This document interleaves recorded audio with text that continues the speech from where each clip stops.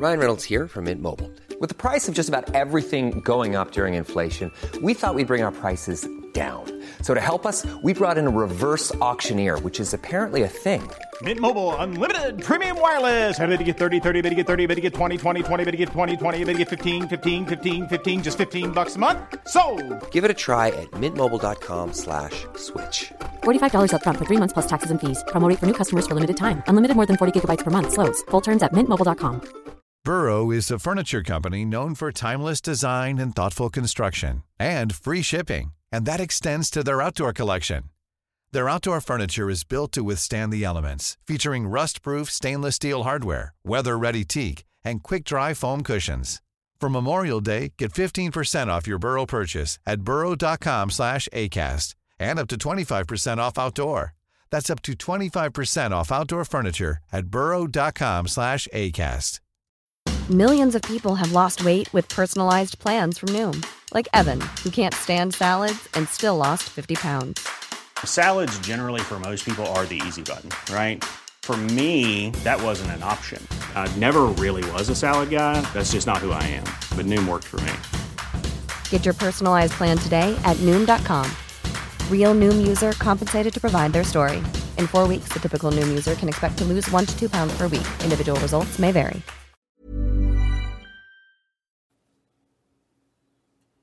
Join us for a journey as we go back to the great civilizations of the past. Who were the people? What were they like? How did they begin? And how did they end? Let's find out on episode 69, Sennacherib versus Merodach-Baladan.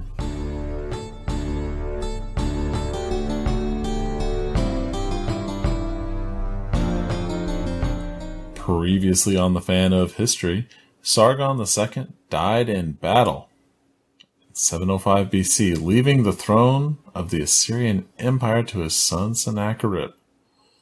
Well, that's pretty unprecedented, Dan.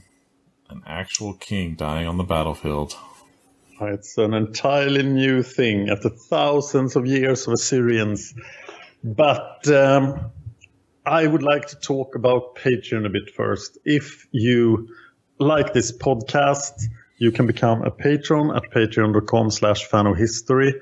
And I spend my days working with podcasts. I do 8 podcasts and a YouTube channel in my own company. So I am entirely, most of my income comes from Patreon. And Fan of History is my oldest podcast. I love history and I really want to keep working with this. But we are doing a rework of the Fan of History Patreon. We're going to put up new things. We're not going to continue past 701 BC. And we need your input now. What do you want in this show? But we'll talk more about that on the end. So stay tuned for the end of this episode and we'll tell you about the future of the Fan of History podcast. But we still need patrons. So if you love us, please become a patron. And the Patreon is constructed in such a way that you give us money, any amount of money, your choice, probably $1 or $2. But you only give that money to us if we actually produce an episode. So it's a Patreon per episode and not per month or something. If we do nothing, we get no money. Right. Okay. Back to Sennacherib. He's the king of the week, of course. He is the king of the Neo-Assyrian Empire, which probably makes him the most powerful man in the whole world in 705 BC. His father died in battle, and taking control of Assyria after this untimely death of Sargon took some time, unclear how much. We talked about that last time. One thing you must know about Sennacherib is that in his heart, he is a builder, not a warrior. He was happy when Sargon was around and could take care of all the wars. But Sennacherib is still an Assyrian king. He still knows how to fight. He still has this fantastic army, but he doesn't want to do it. He just wants to stay in Nineveh and build cool stuff. Which means that he finds no joy in going out to battle. He just wants to kill everyone and go back to building. So Sennacherib will be a very bitter enemy, whereas Sargon almost enjoyed battle. And you could see these raids of Sargon. He went to the same place year after year. Sennacherib will stay and destroy his enemy so that he doesn't have to go back.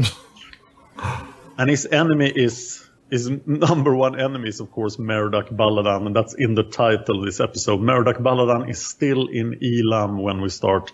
He's hiding in Elam. He wants to become the king of Babylonia again.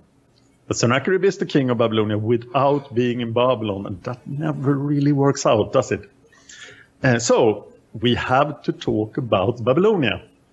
And I have repeated this so many times, so now I figured I would ask you what the situation is like in Babylonia in 705 BC. All right. Well, let's see. In Babylonia, if I remember correctly, that's south of Iraq today. South of Iraq. Well, the Sumerian native population is a big deal. The Assyrians considered themselves relatives, but the natives were reluctantly non-hostile towards Assyria. It's like they had this sort of tension thing. It's concentrated in the cities and towns, though. Yeah, these super ancient cities that are even more ancient than Nineveh. They have been around forever as city-states, and now they're a nation. But the old cities are really, really old.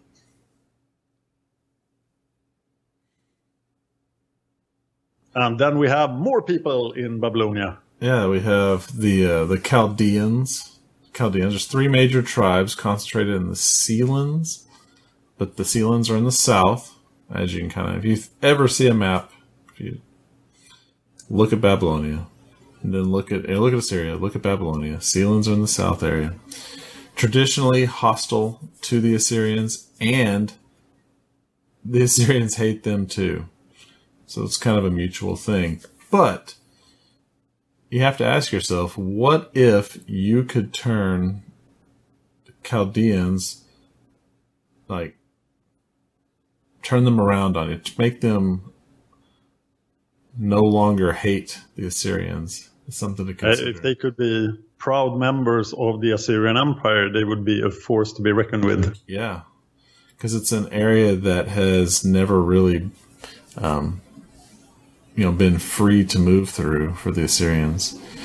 The Kassites. Yeah. Kassites seem to be becoming less and less important, though. They ruled Babylonia for hundreds of years, but that was before we started our podcast. Yeah, that was even ancienter history. Still, rarely on the side of the Assyrians. Assyrians have made a lot of enemies. Oh, yes. And then we have the Armenians. They're still around, still causing a lot of chaos. Interestingly enough, still have the best language around right now, because Dan and I talked about this off mic the other day when we were going the past episode. The reason so few people actually can write in Assyria is because it takes a lifetime of study to be able to scribe their language, which is fascinating. Yeah, the language itself is very complicated, and the writing system is way more complicated. Whereas the Arameans' language are very easy to learn, and if you had a good writing system, such as the Phoenician alphabet, right, Aramean becomes super simple. And that is key to long-term success. Yes. It says that they do not like the Assyrians, except there are a few tribes that remain loyal. It's like their main attitude is to hate the Assyrians, but they are so chaotic that some of them are like, we are going to be different. We're going to love the Assyrians. Yeah. When you have a group of people who are loosely associated, they're going to do their own thing. Then we have Elam. It's almost always against Assyria. Right now, we're just talking about it. Someone's hiding out in Elam, Merodach-Baladan. Now, here's a situation. If you have an enemy like Merodach-Baladan hiding in Elam, What if you could make Elam your friend? What would happen then? Yeah, in the 7th century BC, so many things will be going on between Assyria and Elam. They will become friends, and then they will become bitter enemies and fight it out in a final showdown. But we are not going to talk about that on this podcast. Yep, that is something that you can research in your local library or on the internet. So that's the situation roughly in Babylon. And the big Assyrian question is, we have seen by now that it's not very hard to conquer Babylonia for the Assyrians.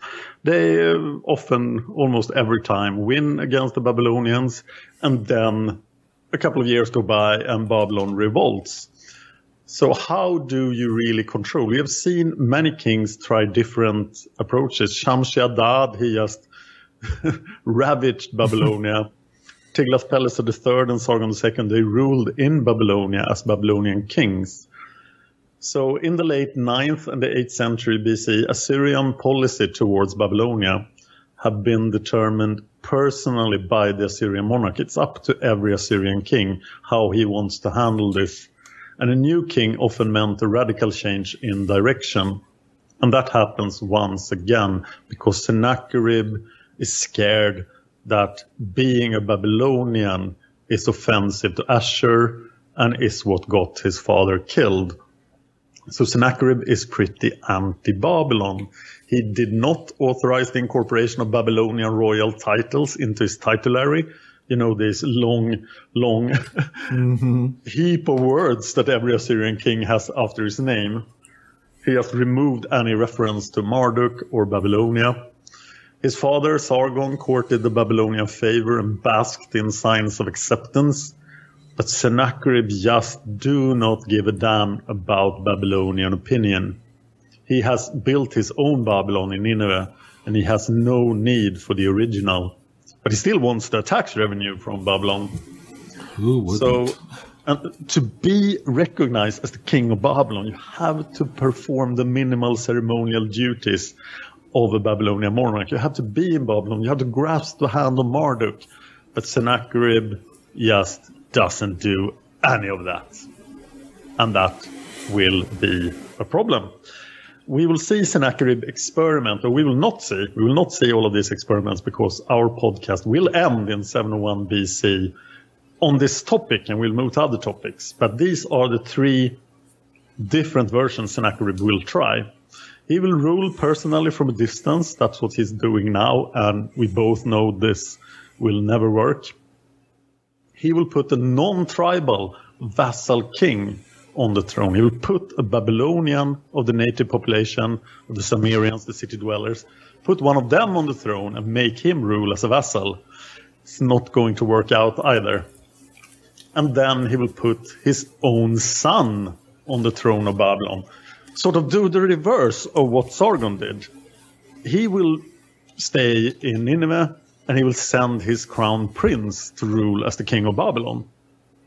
Maybe that will work. No, it won't work either.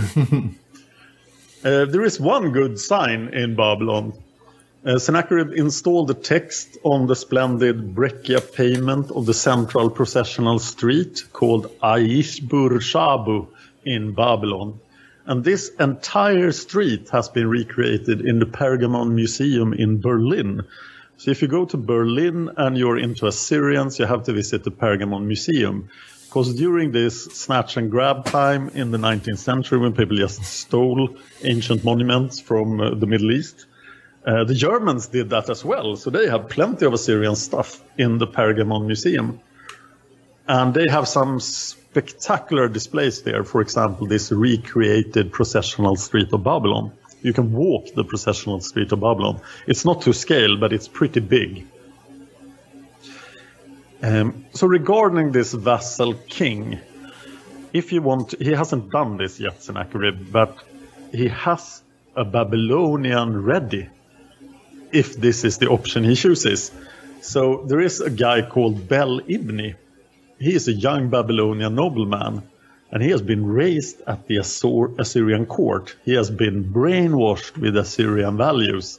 And Sennacherib knows him very well. He has probably sort of been in Sennacherib's posse when he was small. So they played together, and Sennacherib made up the rules for the games, and Bel-Ibni was one of his friends.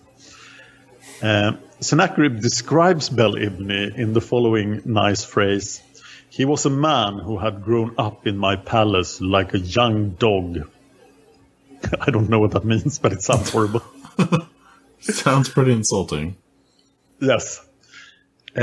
It's very hard to know the personality of the Assyrian kings. We've talked about so many Assyrian kings, and it's almost like they tried to make themselves carbon copies of their dads and their predecessors and their ancestors.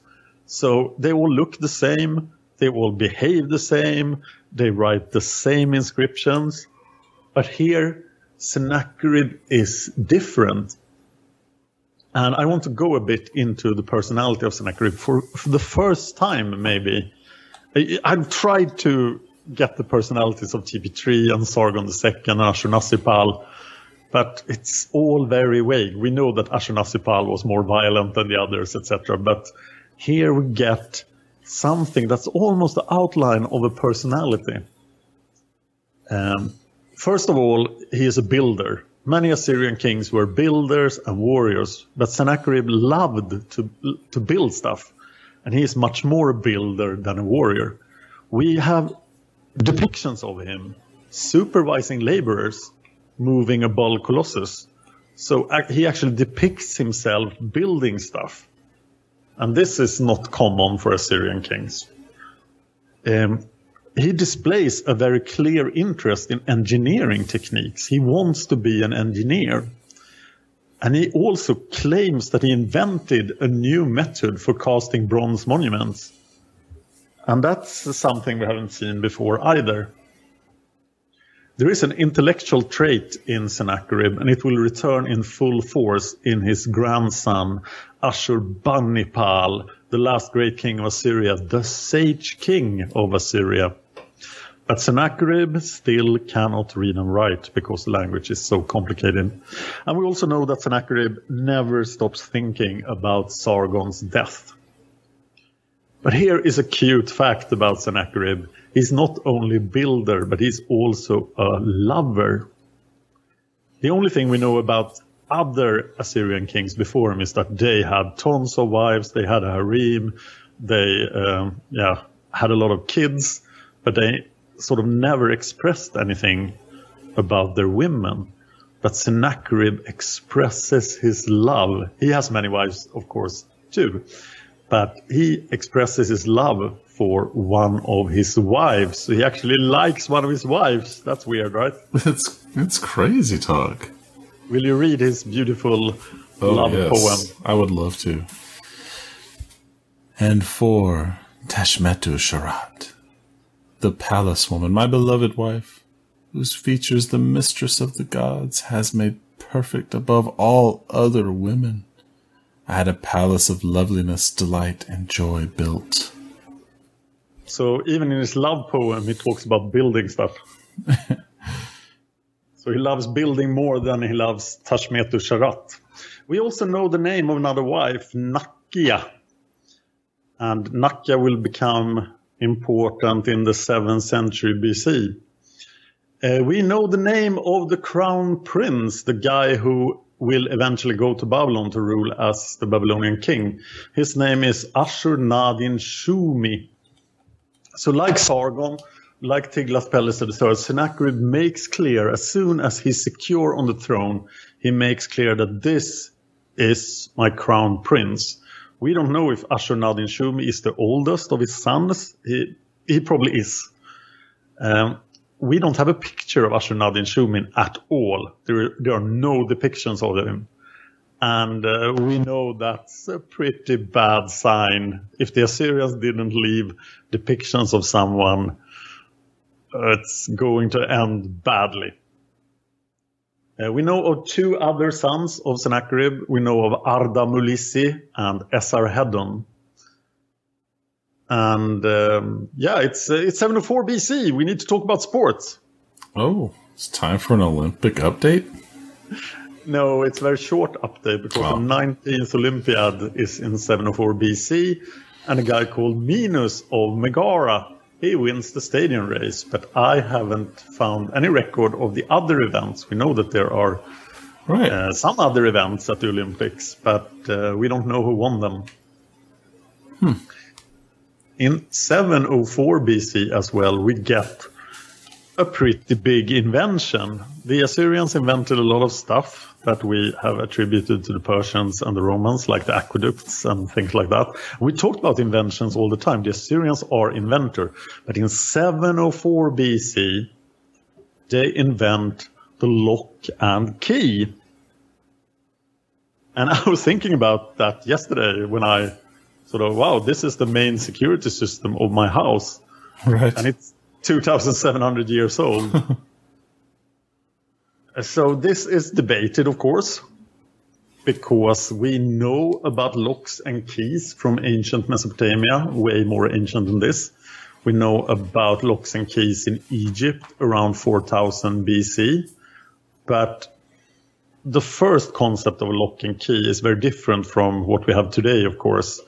So the first locks and keys were simple wooden devices, and then you had a key shaped pretty much like a toothbrush. And it was very delicate. So you had like a wooden box that you could open with this key, but it was so delicate that you could almost always just crush whatever was locked and then get past the security. Right. And the key was very bulky and heavy and hard to use. So they were not used for much. You could notice if somebody broke into your box. So nobody could take things from your box without you noticing it. But that was about the use you had of it. But then we find these ancient locks. And the oldest of the ancient Assyrian locks is found in the ruins of Sargon II's palace in Khorsabad. Because Khorsabad was abandoned. So a lot of stuff is quite well preserved in Khorsabad. And that lock mechanism was dated to 704 BC, which seems weird because Khorsabad was already abandoned in 704 BC. And there's a lot of other inventions made in 700 BC, around 700 BC, but that's outside the scope of our podcast.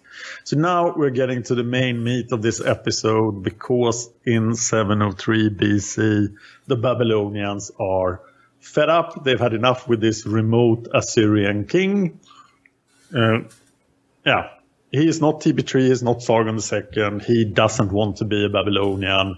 And the native Cimmerian population of Babylon, they don't like Sennacherib now. He has shown that he doesn't like them, so they will not like him. And then we have this ambitious man, a provincial official from a prominent scribal family, leads the revolt. It's so hard to read and write that scribes became prominent because, wow, you can read and write. That's super cool.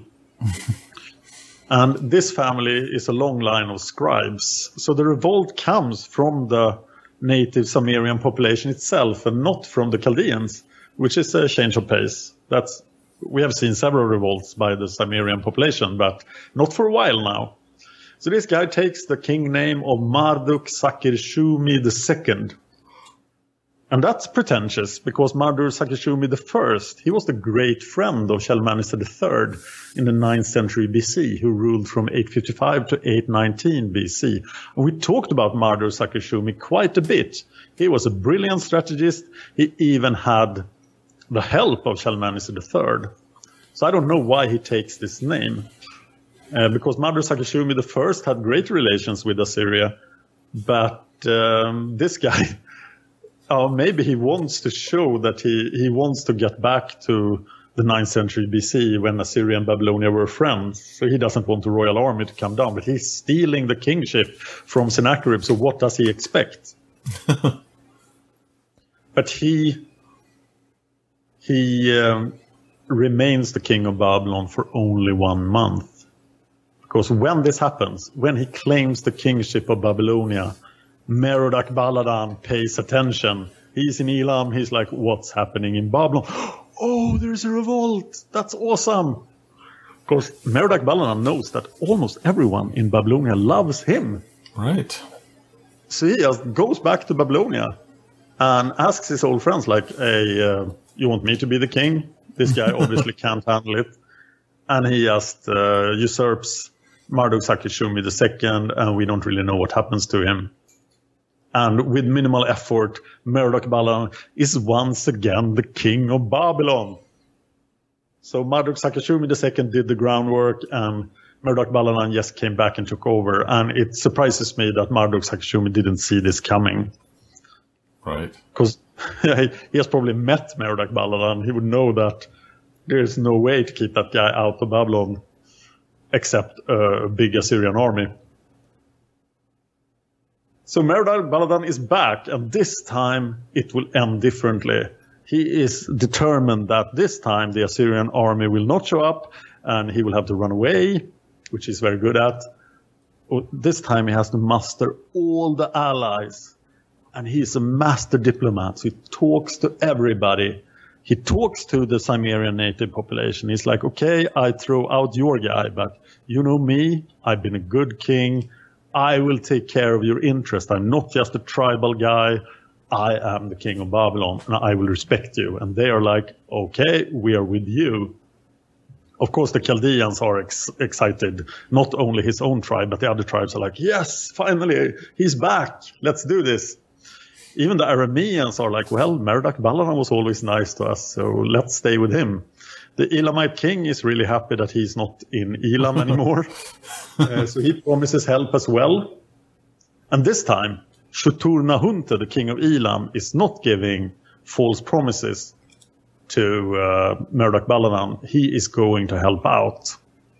The Arabs in the desert to the southwest, they want to help out too. So Yatye, the queen of the Arabs, sends her brother Baskano with an army of Arabs who are there just to fight the Assyrians for Merodach-Baladan. So Merodach-Baladan's diplomacy, not to be scoffed at. He's a great diplomat. And he can finally parade a full Elamite army arrives and signs up for Merodach-Baladan. So Shutur-Nahunte of Elam sends 80,000 archers and 13 Elamite generals. And we have seen in 720 BC, the Elamites actually won a battle against the Assyrians. So this is the most dangerous army on Merodach-Baladan's side, but he's not done yet. He knows how tough the Assyrians are. He needs even more help. So he sends an embassy to Judah. Hezekiah of Judah has managed to hold on to the kingship in Judah, but he's in danger from the Assyrians, and he knows that. And he listens to the sweet words of Merodach-Baladan. And this, I mentioned in 712 BC that this maybe happened in 712 BC, but I'm going with 703 BC for this one. So Hezekiah raises the flag of rebellion. He is no longer a vassal. Judah is free. And Merodach-Baladan is like, yeah, that's the right thing to do. Everyone knows therapy is great for solving problems. But getting therapy has its own problems too, like finding the right therapist, fitting into their schedule, and of course, the cost. Well, BetterHelp can solve those problems. It's totally online and built around your schedule. It's surprisingly affordable too. Connect with a credentialed therapist by phone, video, or online chat, all from the comfort of your home. Visit BetterHelp.com to learn more and save 10% on your first month. That's BetterHelp, H-E-L-P. Millions of people have lost weight with personalized plans from Noom. Like Evan, who can't stand salads and still lost 50 pounds. Salads generally for most people are the easy button, right? For me, that wasn't an option. I never really was a salad guy. That's just not who I am. But Noom worked for me. Get your personalized plan today at Noom.com. Real Noom user compensated to provide their story. In 4 weeks, the typical Noom user can expect to lose 1 to 2 pounds per week. Individual results may vary. Burrow's furniture is built for the way you live. From ensuring easy assembly and disassembly to honoring highly requested new colors for their award-winning seating, they always have their customers in mind. Their modular seating is made out of durable materials to last and grow with you. And with Burrow, you always get fast, free shipping. Get up to 60% off during Burrow's Memorial Day sale at burrow.com/ACAST. That's burrow.com/ACAST. burrow.com/ACAST. Hezekiah, I will protect you. Together we will destroy Sennacherib. And somehow even Shebitku, the pharaoh of Egypt, is moving armies to the north. He brings up an army from Nubia, of Nubians then, and he might have done this on request from the petty princes of Palestine, including Hezekiah. And he brings his brothers along to Lower Egypt, notably Taharka, who will later become the pharaoh. It's very unclear when this troop movement happens in Egypt, but I'm tempted to see it as another machination of Merodach-Baladan. The Merodach-Baladan is now better prepared than ever. This time he will fight the Assyrians and win. That's the plan. And he splits his forces into two groups. He knows that an Assyrian invasion is coming. It would be so strange if it didn't come. Maybe Sennacherib loves to build, but this is such a great threat to Assyrian dominance of Babylonia. So, of course, the Assyrian army will arrive. Merodach-Baladan has a plan. He places one half of his troops at Babylon itself and one half at Cutha. Cutha is fairly close to Babylon, but it is the gateway to the east of Babylonia. And we've heard about Cutha twice before. Sargon II had deported people to Israel from Cutha when he went through there and fought. So a lot of people are living in Samaria that used to live in Cutha. And Shalmaneser III mentioned Cutha in line 82 on the black obelisk of Assyria. So news of these events in Babylon reaches Sennacherib, and he probably hears that Marduk-Sakachumi II has become the king. Oh no, I have to go handle that. And then suddenly, oh, he's no longer the king. It's Merodach-Baladan again. And he's like, oh, why can't I just be allowed to be a builder? I was going to build this great gate, and now I have to go to war. And he does not only blame Merodach-Baladan for this, but he blames the illoyal people of Babylon. These troublemakers in Babylon, everyone is to blame and everyone is going to pay. So he gathers the host of Ashur, the royal Assyrian army, the best army in the world, the best trained army in the world, the army in the world with the best equipment. And he invades Babylonia in full force, straight into the forces of Merodach-Baladan. And we have some details of this campaign. An advance party is sent to Kish, and the reason that happens is that there is probably a holdout for Assyrian loyalists. There are cities in Babylon that doesn't agree with this policy. They want to still be a part of the Neo-Assyrian Empire. Of course, every city in Babylon is like semi-independent. They have their own rulers and stuff, and they disagree with the central decision of Merodach-Baladan.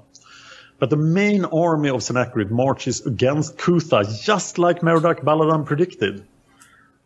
But Merodach-Baladan moves to destroy this advance party. Perhaps his intelligence is at fault here, that he thinks the push is coming to Kish. But the only thing he finds at Kish is the advance party and some Assyrian loyalists that hold out. They hide behind walls. And Merodach-Baladan's army is there when Sennacherib strikes at Cutha. So Sennacherib wins a major victory at Cutha, destroying a large part of the Babylonian force. And then he descends on Kish and Merodach-Baladan himself. So Merodach-Baladan is like, oh, that didn't go as planned. I have to do what no one else can do as well as I can. I have to run away. And he runs away like no other. His skill at fleeing his enemy is unparalleled. I'm quite amazed. We've seen Merodach-Baladan just disappear before, and nobody finds him. He does that again. He flees to his homeland. He flees to the Bitchakin marches in the sea land. And this is totally unplanned. This was exactly what he was not supposed to do. This was exactly what was not supposed to happen. So his wife and his treasury is still in Babylon and not in the sea land. Because this time everything was going to be different. So now Sennacherib and the royal Assyrian army moves on Babylon. And when it comes to Babylon, the forces in Babylon, there is an impressive army in Babylon. No, half the forces of Merodach-Baladan were in Babylon, but they see Merodach-Baladan flee, and they see Sennacherib, and Sennacherib is mad. And he's marching straight on Babylon. The Assyrians are best at siege warfare in the world. So they are like, uh-oh.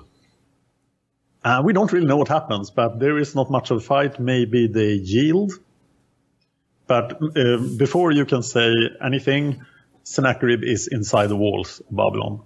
And he captures Merodach-Baladan's wife. He captures a lot of Merodach-Baladan's female family members. He captures the royal treasury of Merodach-Baladan and many courtiers. But he plunders only the palace. Somewhere in the back of Sennacherib's mind is the voice of Sargon telling him that, please do not ravage Babylon. And he doesn't. He tells his soldiers that no rape, no plunder, we just plunder the palace. And then Sennacherib is in full control of Babylonia except for the sea land. And that was way easier than anyone expected. So Sennacherib had tried to be the long-distance king, and this is what happens if you try to be the long-distance king. And he kind of knew that. He just didn't have time to care about it. So now we have to use plan number 2 for Babylon. So he crowns not himself as the king of Babylon, but this Bel-Ibni character. So he puts Bel-Ibni on the throne of Babylon. He is a Babylonian. And he is supposed to be a super loyal vassal to Sennacherib. Sennacherib knows this guy and he's like, you will obey my every command or I will come down and kill you and everyone you ever known. And Bel-Ibni is like, yes, of course I will. And he will. He's loyal. He is brainwashed. He's a friend. For some reason, he is completely loyal to Sennacherib. So that means in this year, 73 BC, Babylon had 4 kings. Sennacherib was the king, Marduk-Sakashumi II was the king, Merodach-Baladan for the 3rd time or something like that was the king, and Bel-Ibni is now the king of Babylon. So order restored to Babylon except for the sea land. So Sennacherib just makes his Sargon impression and continues the campaign into the sea land.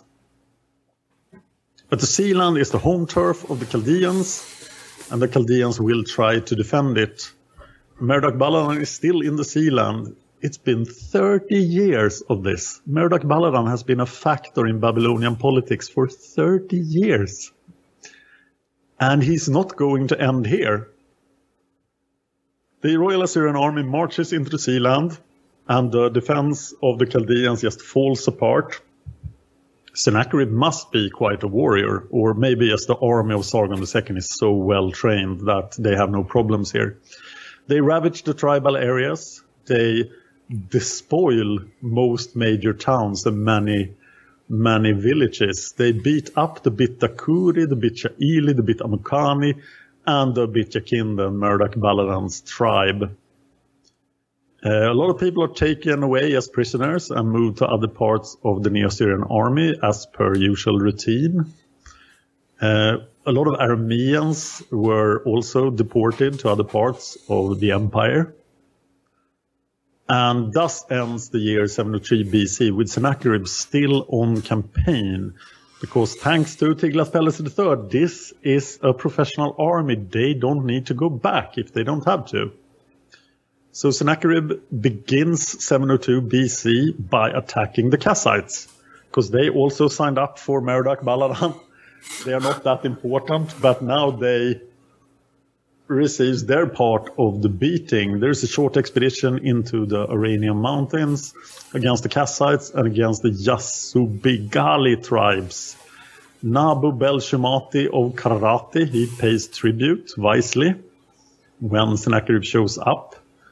But Ispabara of Ilippi, we talked about him quite a bit. He was helped There was death. The king of Illipi died, and he had 2 sons, and one of them signed up with Elam, one of them signed up with Sargon. And Ispabara is the guy who signed up with Sargon.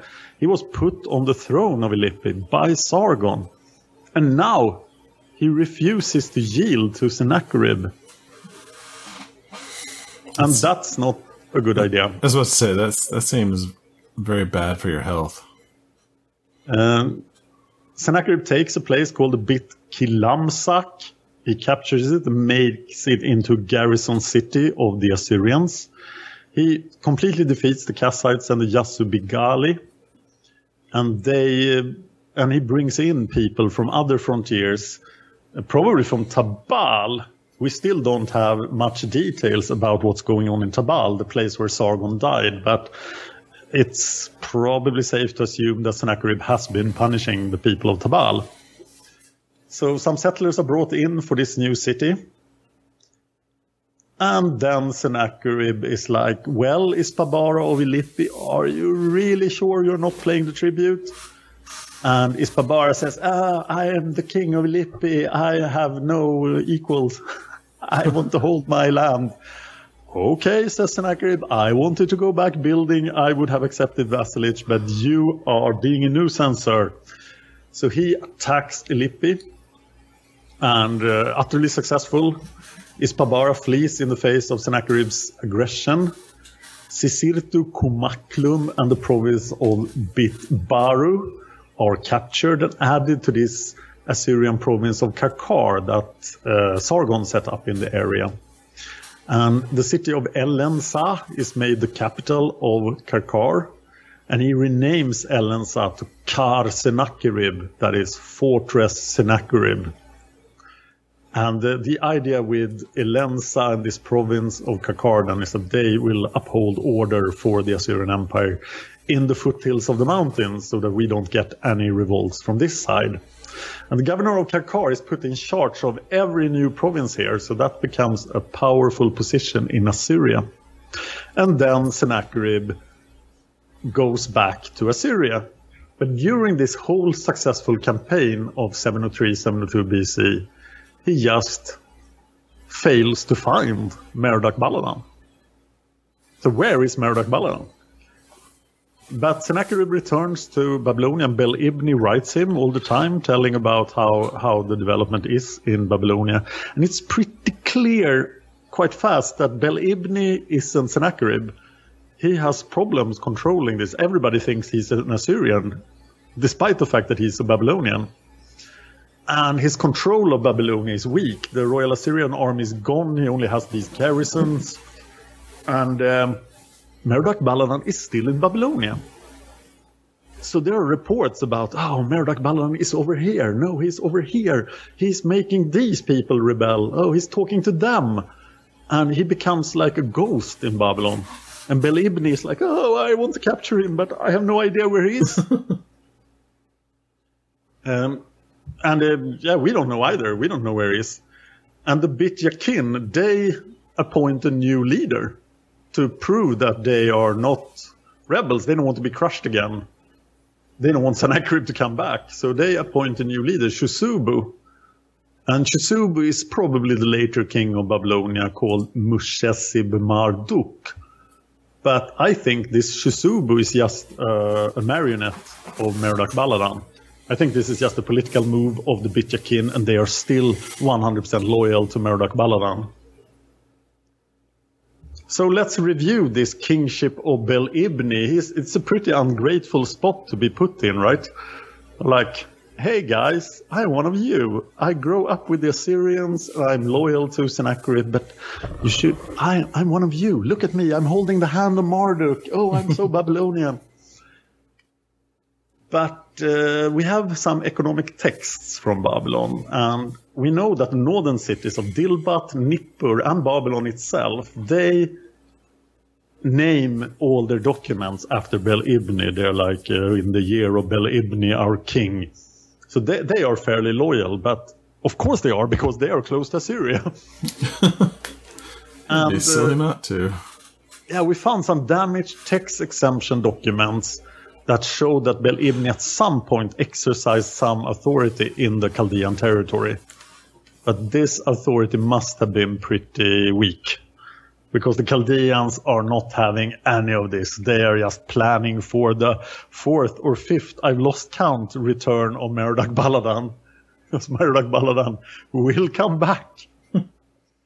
Official documents from 700 BC says that Bel Ibni only rules northern Babylonia, while there are Assyrian governors administrating the south. But these Assyrian governors seems like a paper construct, because I don't see an Assyrian sitting in the marches telling the Bityakin what to do. No. And I think, in fact, the Chaldeans become independent pretty quickly, just 2 years after the war. And Sennacherib will have to come back. He will come back in 700 BC. For another Babylonian campaign, but that is outside the scope of our podcast. Mm-hmm. So Merodach-Baladan survives our narrative. That seems so unlikely.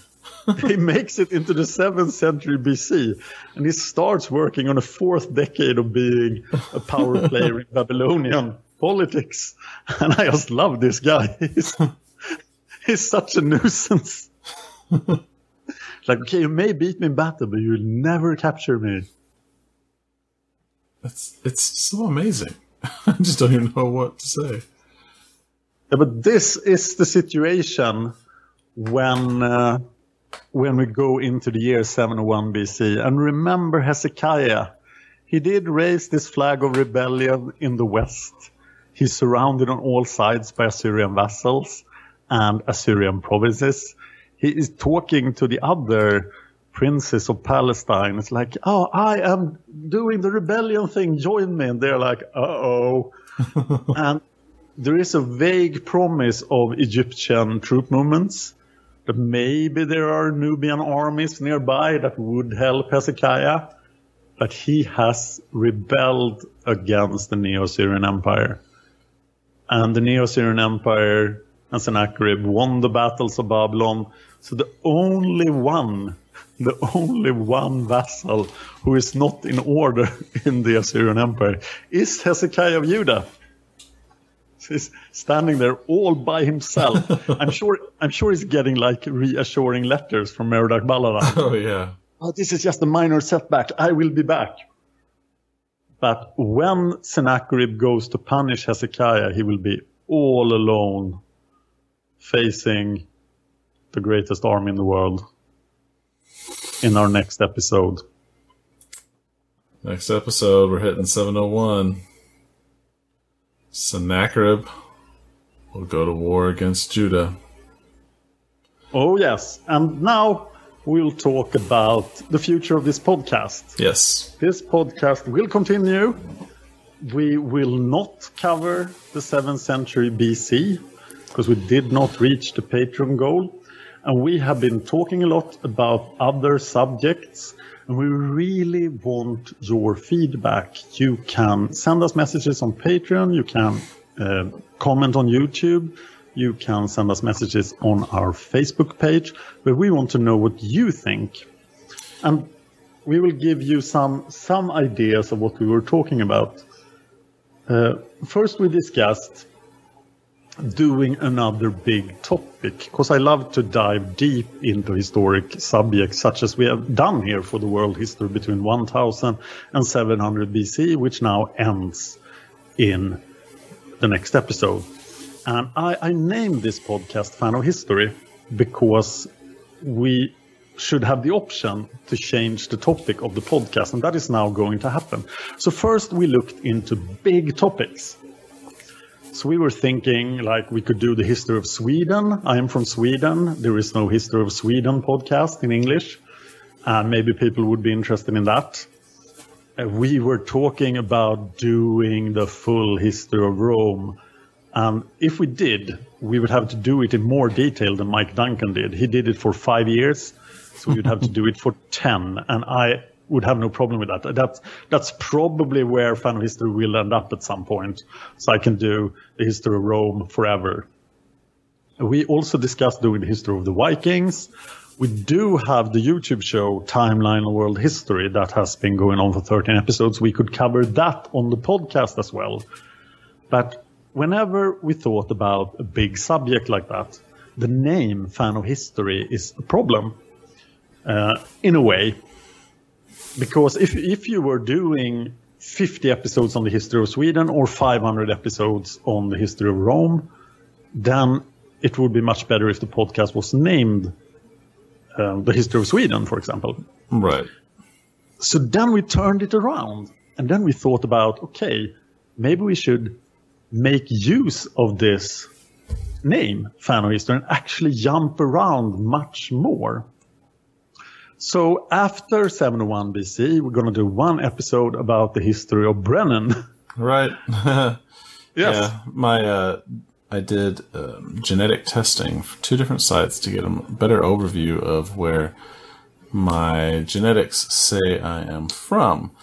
And I have a timeline already of family history and family names and whatnot. And this really ties into that overall. And I'm not going to go into specific names, but I'll talk about the migration of people that led to me being born. So that's going to be episode 71. We are also going to take a summer break after this episode. So the Destruction of Sennacherib, 701 BC, episode 70, will arrive in your podcast feed before October. And we want you to take this time to comment to us, to send us feedback, what you want this podcast to be. Because we love history and we love to podcast. We used to do so many things on the Magic YouTube channel together, and now we don't. So this is our, exactly. This is our main way of spending time together. So you're helping friends stay connected. Yes. And please, if you like this, become a patron at patreon.com/fanofhistory. We have removed the earlier goals and we are going to rework the rewards, but $1 an episode, we would love that. And that would ensure that you get episodes in the future. The big goal on Patreon right now is $200 because then we will go weekly with the podcast. But then our new idea here is to cover, and we're going to do that after episode 71, or starting with episode 71, we're going to cover short subject, quick hits. We have a couple of ideas, so we are going to jump around in history and talk about interesting things. And we want your input. And if you are a patron at patreon.com/fanhistory, you can send in a suggestion for a quick hit topic. We want to do maximum 30 minutes of topic, and we could do several topics in an episode. So please hit that message button on Patreon and tell us what you want to hear about. And if we can find something about it, we will talk about it. And we are going to spend the summer finding a lot of small topics that we can talk about. You get a taste of this on the Fan of History YouTube channel, where we have done, together with interesting shit, some short videos about random topics. So, yeah, we could do anything short. And we want to do this together with you. We really want your feedback. So please communicate with us. Right. If there's something that you wanted to know more about, like if you have an interest in something, just let us know. Well, we can find something about it. And you probably cannot avoid the Stockholm bloodbath. I've done videos on it already, so I might talk about that. So let us know what you want to hear. Did I forget anything, Brennan? No, that pretty much covers it. Just the new direction. And I think I am certain you will still find it interesting. I know that this timeline had a narrative to go with it, but history is full of so many amazing things that there's endless amount of content available, and I think you'll enjoy it. Yeah, and I think that we have proven now after 69 episodes that this did not really work. I was super interested in the Assyrians and stuff, but somewhere we failed to find the audience and the patrons. So we have to do rework and try to improve what we do. And that is what we're trying to do, and we need your help to do it. So please tell us what you want to see from this podcast. Yep, we look forward to hearing from you. So don't forget YouTube. Just find us, Fan of History on YouTube. Subscribe, like, and share.